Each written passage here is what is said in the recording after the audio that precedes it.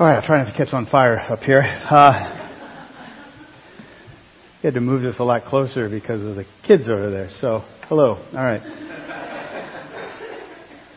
How many of you here know the names of your great-grandparents? How about your great-great-grandparents? That's pretty good. You guys excel. I think most Americans, most living in modern America, know little today of their ancestors. They can rattle off the names of the family trees, but just maybe for a couple of branches. People are far more concerned with who they are now. They live in the moment. They might be a little concerned with the family tree, but mostly with regards to where the branches may start growing out from them. But that's not always the case. In the past, especially here as we see in our passage, where one came from, the family tree is of great significance and importance. You know, it might seem a little bit odd for us this morning as we open up our Bibles. We're going to go to Matthew chapter 1. It's printed in your bulletin. But Matthew chose to begin the first 17 verses of his gospel going through the family tree of Jesus. It's extremely important, though, for a Jewish person in Matthew's day. And through understanding what's going on, it'll help us as well. Here's what Bishop N.T. Wright had to say about this. He said, "This genealogy was the equivalent of drum rolls, a fanfare of trumpets, and a town crier calling for attention. Any first century Jew would find this family tree both impressive and compelling. Like a great procession coming down a city street, we watch the figures at the front and the ones in the middle.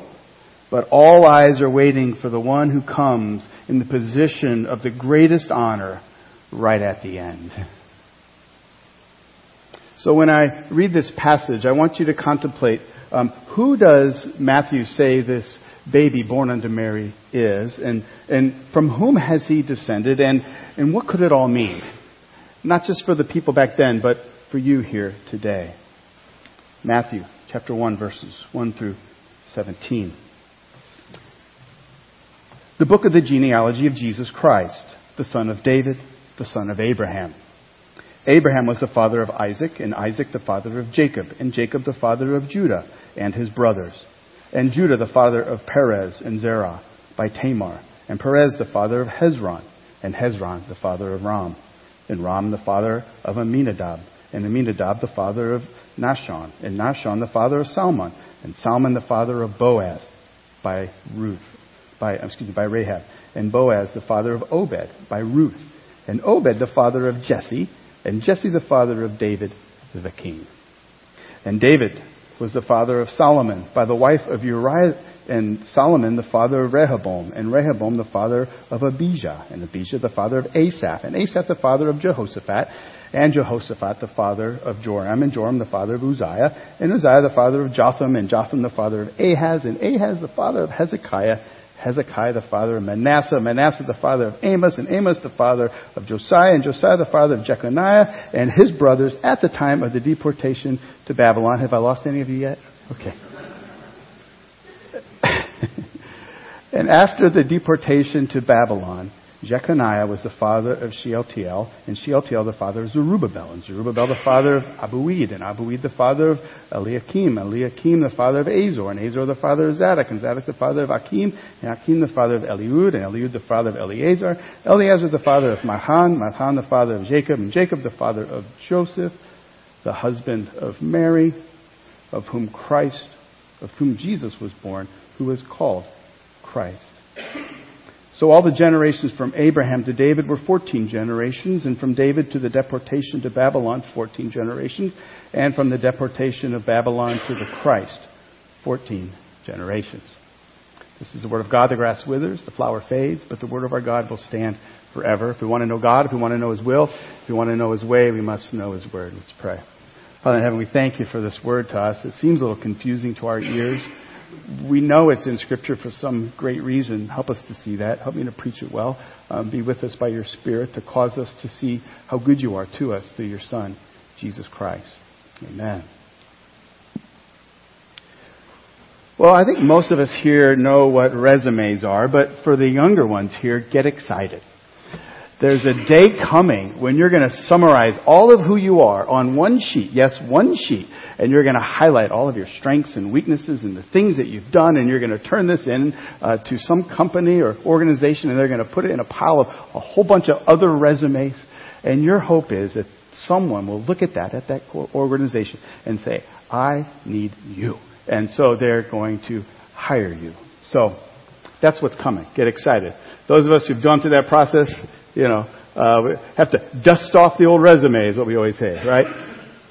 Now, you would think with something as so critically important as to getting and landing that next great job, that people would be prudent with and careful with what they put on their resumes. But that's not always the case. I found this website that lists, people are able to put in the craziest things they've seen on resumes or applications. So I thought I'd share a few with you. Feel free to laugh. All right. One person put down bachelorette degree in computers. Another put excellent typist, great speed and accuracy, 756 words per minute. I like this one. Married, 8 children, prefer frequent travel. Other person put down, it's best for employers that I not work with people. Someone else wrote, I'm very detailed oriented. I think that went through. All right. One guy actually wanted to try to appear trustworthy, so under the skills section, he put an expert at not stealing. And then a little one of those smiley faces, And then this is from an actual application. It looked like, obviously, like mom helped the kid work on it. Why do you want to work here? My mom says I need a job. And then below it says, do you have your own transportation? And then in different handwriting it says, I will drive him.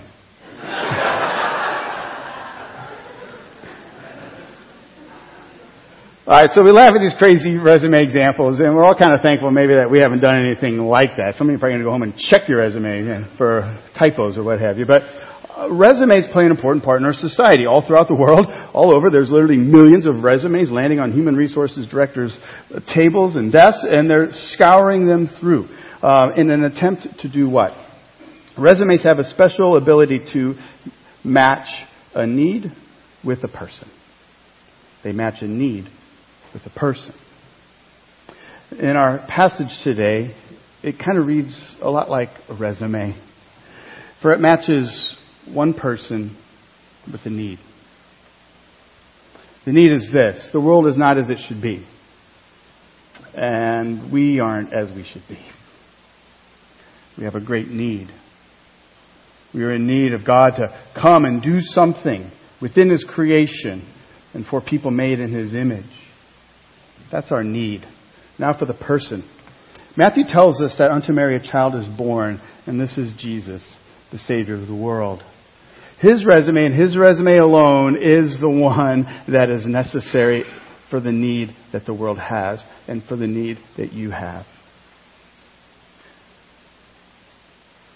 The entire Gospel of Matthew presents this reality of who Christ is and how He's fulfilled all God's plans and purposes for this world. Today, though, we're just going to look at one aspect of that. We're going to focus on one thing, and that is this. Jesus was born to save. It's actually in His DNA. We're going to look at who He is, who He came from, and who He came for. First, who He is. Matthew wastes no time getting us up to speed. In one sentence, the very first sentence, Matthew tells his readers all they need to know. And if you were a first century Jewish person, that would be sufficient. You would have all you need to know, but we're not first century Jewish people. We need a little bit of help. There's 3 things that he says about Jesus. First, that Jesus is the Messiah who saves.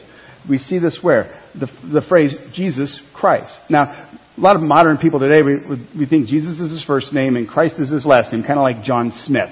But that's not the case. Christ is not a name, it's a title. Christ comes from the Greek word Christos, which is a translation of the Hebrew Messiah. Christ signifies anointing. It means one has been set apart by God for a special task. Now, in Jesus' days, people were waiting for the Christ, for the Messiah. And they were hoping, though, that this Messiah would come and do what? Rescue them from their problem. A big problem, but a problem only for their time, to be rescued from the Roman conquerors and be delivered from them. But what we see here in this passage is that Jesus was born to be the Christ for all people, in all places, in all times, in all nations. We see that in the name Jesus. Jesus isn't just any old name. Now, Jesus is the Greek word for the Hebrew word Joshua. How did he get this name, Jesus or Joshua? Well, in the very next passage, in Matthew, God speaks to a very nervous Joseph. And God says to Joseph, he says, this woman that you're betrothed to, Mary, she's pregnant. Yes, okay, she's going to be pregnant. But guess what? It's going to be work of my Holy Spirit. Don't freak out, all right? And she will bear a son, and you shall call his name Jesus, for he will save his people from their sins.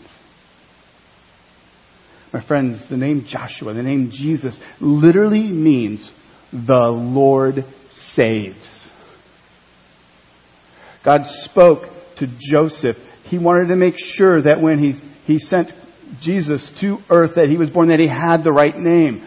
That as he's anointed as Christ for a particular task. And his name tells us what that is. The Lord saves. So, he also tells us here in the first verse that Jesus is the Son of David. Now, yes, Jesus is a direct descendant of David. Yeah, that little shepherd boy who became the great conquering king. That one. Jesus has royal blood. This might not be important to us, but it was important to Matthew's readers. Now, the word Son of David, though, means more than he was just born in the right family line. It really is a title. The Son of David. It comes with great meaning. It means at least two things. It means first that there's a special promise concerning this Son of David. You can read it in 2 Samuel chapter 7. God promises that there's a king to come who's going to sit on an eternal throne. And this kingdom will be established forever. Matthew wants his readers to know that this Jesus is that Son of David. Another thing that we pick up is that there's also a ministry expectation with this title, the Son of David. People in Jesus' day were expecting a king to come and to liberate and to heal the land. They were also expecting the people of the land to be healed and treated well and restored by this Son of David to come. As J.R.R. Tolkien writes in The Lord of the Rings, Return of the King, we read, "The hands of the king are hands of a healer." As we know in the gospel accounts, Jesus was often approached by people crying out for mercy and for healing. Early in his ministry in Galilee, 2 blind men followed Jesus and they called out to him saying, "Have mercy on us, Son of David." And then there was a Canaanite woman approached him crying out, "Lord, Son of David, have mercy on me." Jesus Christ, as the Son of David, offers his strength to the weak and the wounded. It should be no surprise to us that a little bit later in Matthew, he cries out saying, "Come to me, all you who labor and are heavy laden, and I will give you rest for your souls." Jesus is the Christ. He is the Son of David. But his resume doesn't end there. He's also the son of Abraham. Who is Abraham? Well, Matthew's genealogy starts with him.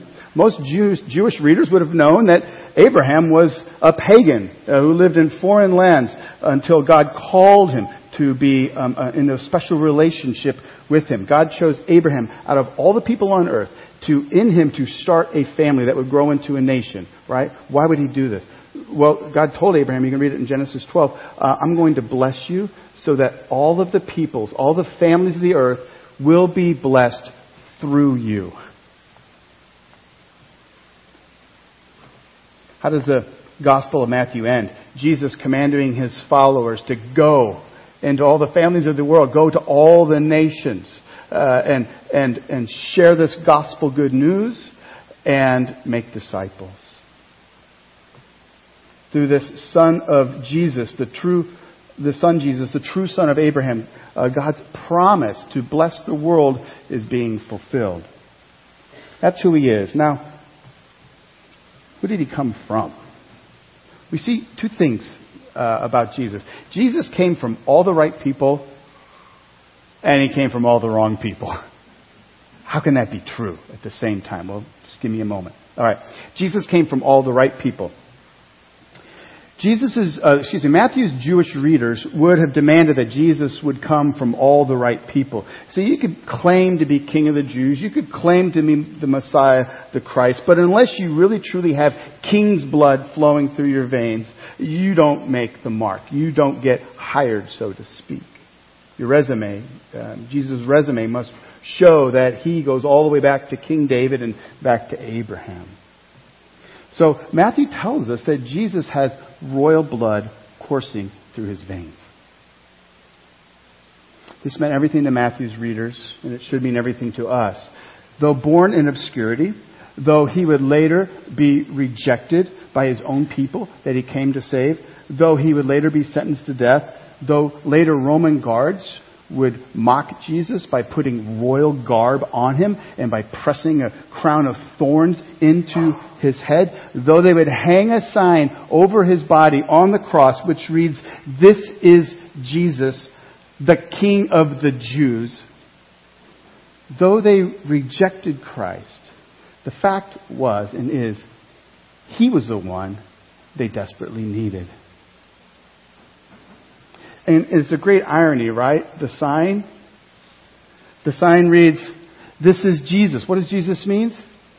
The Lord saves. This is the Lord saving you.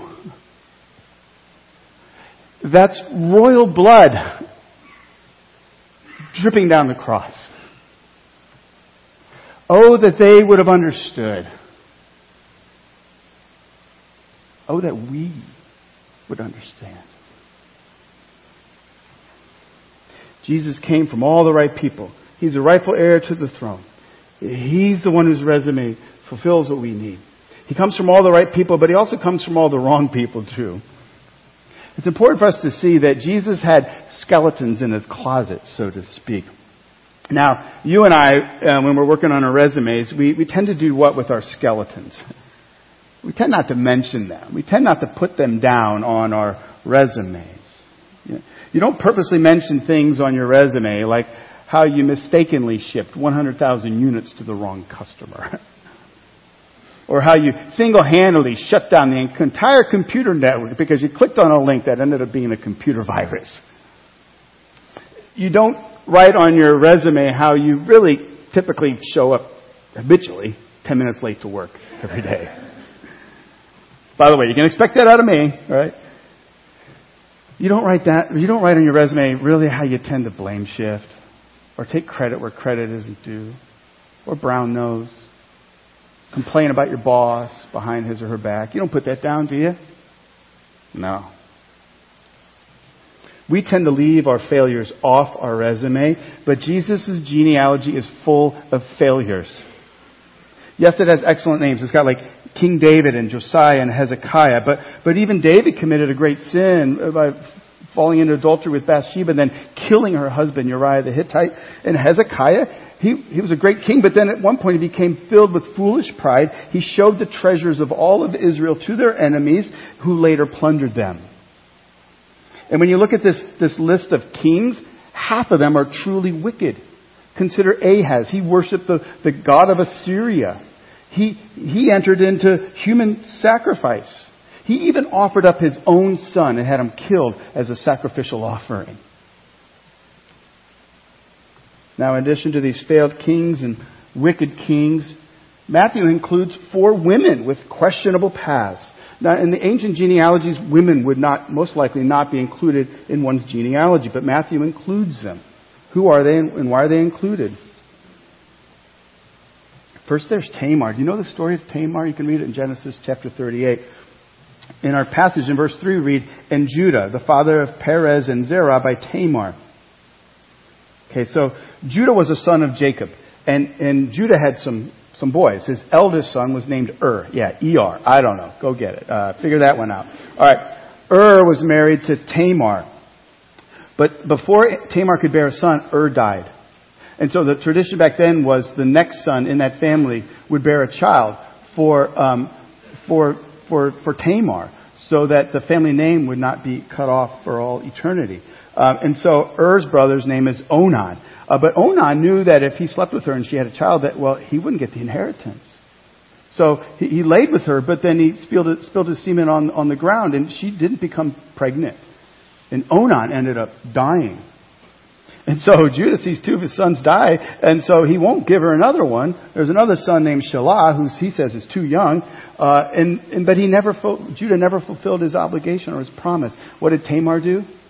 She dressed up like a prostitute. She slept with Judah, and she became pregnant. And she bore Judah 2 sons, one for each of the sons that was taken away from Judah, and their names are Perez and Zerah. And our Savior was born out of that family. Jesus didn't descend from someone who played a prostitute. He also descended from a prostitute. Rahab, the prostitute of Jericho, who, with great faith, helped shield the spies of Israel. And in the end, she was rescued. She ended up marrying Solomon, who gave birth to a remarkable man, Boaz. You can read about it in the book of Ruth. She was a foreigner. Ruth fathered Jesse, who fathered David the king. Then there's Bathsheba, the Hittite. Once again, a non-Jew makes it into Jesus' family line. You know the story. David should have been out fighting the battles, but he was at home in Jerusalem. He saw Bathsheba, took her, slept with her, committed adultery with her. She became pregnant. In order to cover up his sins, she sends for Uriah the Hittite, her husband, to bring him back from the battle. David was thinking, oh well, he comes back from the war, he's going to go lay and sleep with his wife, and he's going to cover up my sin. But Uriah the Hittite was a man of valor. While his troops were fighting, he would not go and sleep in his own home. He slept outside. David's plans crumbled. And so he sent Uriah back to the battle, and he purposely had him murdered in battle. A lot of skeletons in this closet. But this woman, Bathsheba, ended up marrying David and giving birth to Solomon, the king. Those are the skeletons, just a few of them in the line of Jesus in his family line. What are we to make of this?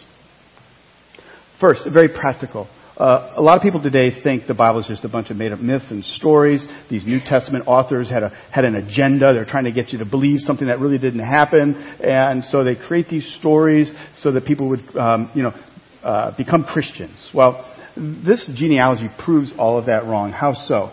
Well, who in their right mind would put these details in a story they made up in order to promote this great and glorious Savior? Now, what they would have done is they would have left off the Gentiles. There would be no mention of incest. They would delete the prostitutes from their history. They would have kept Uriah the Hittite off the pages of Scripture. They would do all of that unless, of course, the stories are true about Jesus. But this scandalous list tells us more than that this Bible is simply to be believed. This scandalous list does something. It prepares us for a more scandalous event that happens later. In the very next passage, right after our text, we're presented with a teenage girl who's betrothed to be married, who becomes pregnant. Sorry, that's a deal breaker. It's not going to work. This can't happen to the Messiah. But it did. Now the Holy Spirit reveals that it's Mary. He's the one, God reveals the Holy Spirit is the one that causes Mary to be with child. It's really not a scandal, right? But it appears to be one. She's a no-account teenager living in a no-account village. She's pregnant with the Son of God. Talk about a story to be believed. But when you see this lineage of Jesus, and when you see the failures and the scandals that were in his past, and how God has worked through that to provide the Messiah, the Christ, the Savior, you're more prepared to believe what comes next. A virgin born, giving birth to the Son of God. And T. Wright makes this point. If God can work through these bizarre ways, he seems to be saying something. Watch what He's going to do now. Now when you read that list, you're like, yeah, that makes sense. I understand why it's here. So it prepares us for the virgin birth, but it also prepares us, ourselves here today, for Christmas. I'm going to conclude with our last point. We've looked at who Jesus is, and where He's come from, but now let's look at who He came for. You see, this list of broken and messed up people tells us that Jesus came for us too. Hopefully that's a comfort to you this morning. Though untainted by sin Himself, Jesus is able to identify with sinners like you and me. Jesus came from a family with skeletons in His closet to rescue us from our skeletons in our closet so that we can become children of God. If we're honest, we all have skeletons in our closet, don't we? We're all in need of what only Christ can give. Forgiveness of sin and peace with God. You know, people in Jesus' day rejected Jesus for what they would say a whole host of different reasons. But ultimately, essentially, they did not think they needed Him. There wasn't the need. Hence, throw away the resume.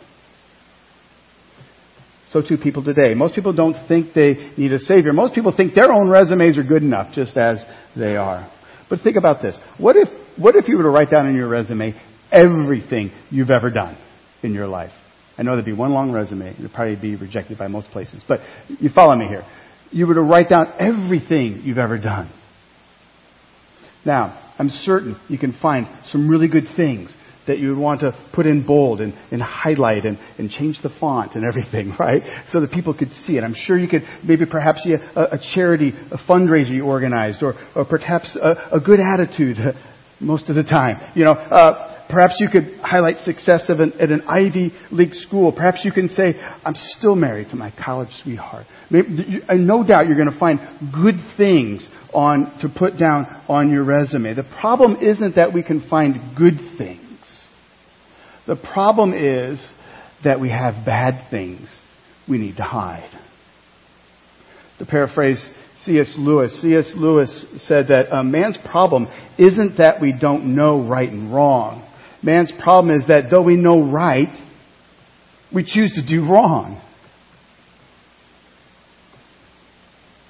But to those who are honest enough to admit that their life's resumes are full of unwanted thoughts and actions, the genealogy of Jesus tells us that He was born to save them. Remember, a resume is meant to match a person with a need. We all need a Savior, and that's what Christ was born to be. But check this out. Trusting and believing in Jesus Christ doesn't just clean up your moral record. Faith in Christ brings you into a new family tree. That's what John the Apostle tells at the beginning of his gospel. John doesn't begin his gospel with a long list of names. He just talks about this Word, this pre-existent being, which is God Himself, who comes to earth. He writes, the true light, which enlightens everyone, was coming into the world. He was in the world. And check this out. And the world was made through Him. Yet the world did not know Him. He came to His own, and His own people did not receive Him. But to all who did receive Him, who believed in His name, He gave the right to become children of God. Who were born not of blood, nor of the will of the flesh, nor the will of man, but of God. What is John saying? He's saying, yes, many people didn't receive Jesus, but to those who did, those who trusted in Him, they were placed in a new family tree. Not that the old one didn't exist, but they're brought into the family tree of God Himself. He gave them the right to become children of God. Not by natural descent, right? Did you see that? Not by, but being reborn into God's family. My friends, that's what the message of Christmas is, that God sent His Son from heaven to be born on earth, to live and to die and to rise again. On the cross, Jesus took all of our horrible resume details. He took them upon Himself so that He can take them away from us if we trust in Him. So no matter how checkered your family past is, no matter what you have done in the past, Christ, through the cross, welcomes you into God's family. A family full of people with checkered paths. Full of people, though, who are saved by grace and given a spotless future. So this Christmas, may we rejoice. May we turn to the one who is called Son of David and the Son of Abraham. Jesus the Christ, born of Mary. Born to die that we might live. Born to establish a new family tree. He's born for you and He's born for me. Let's pray.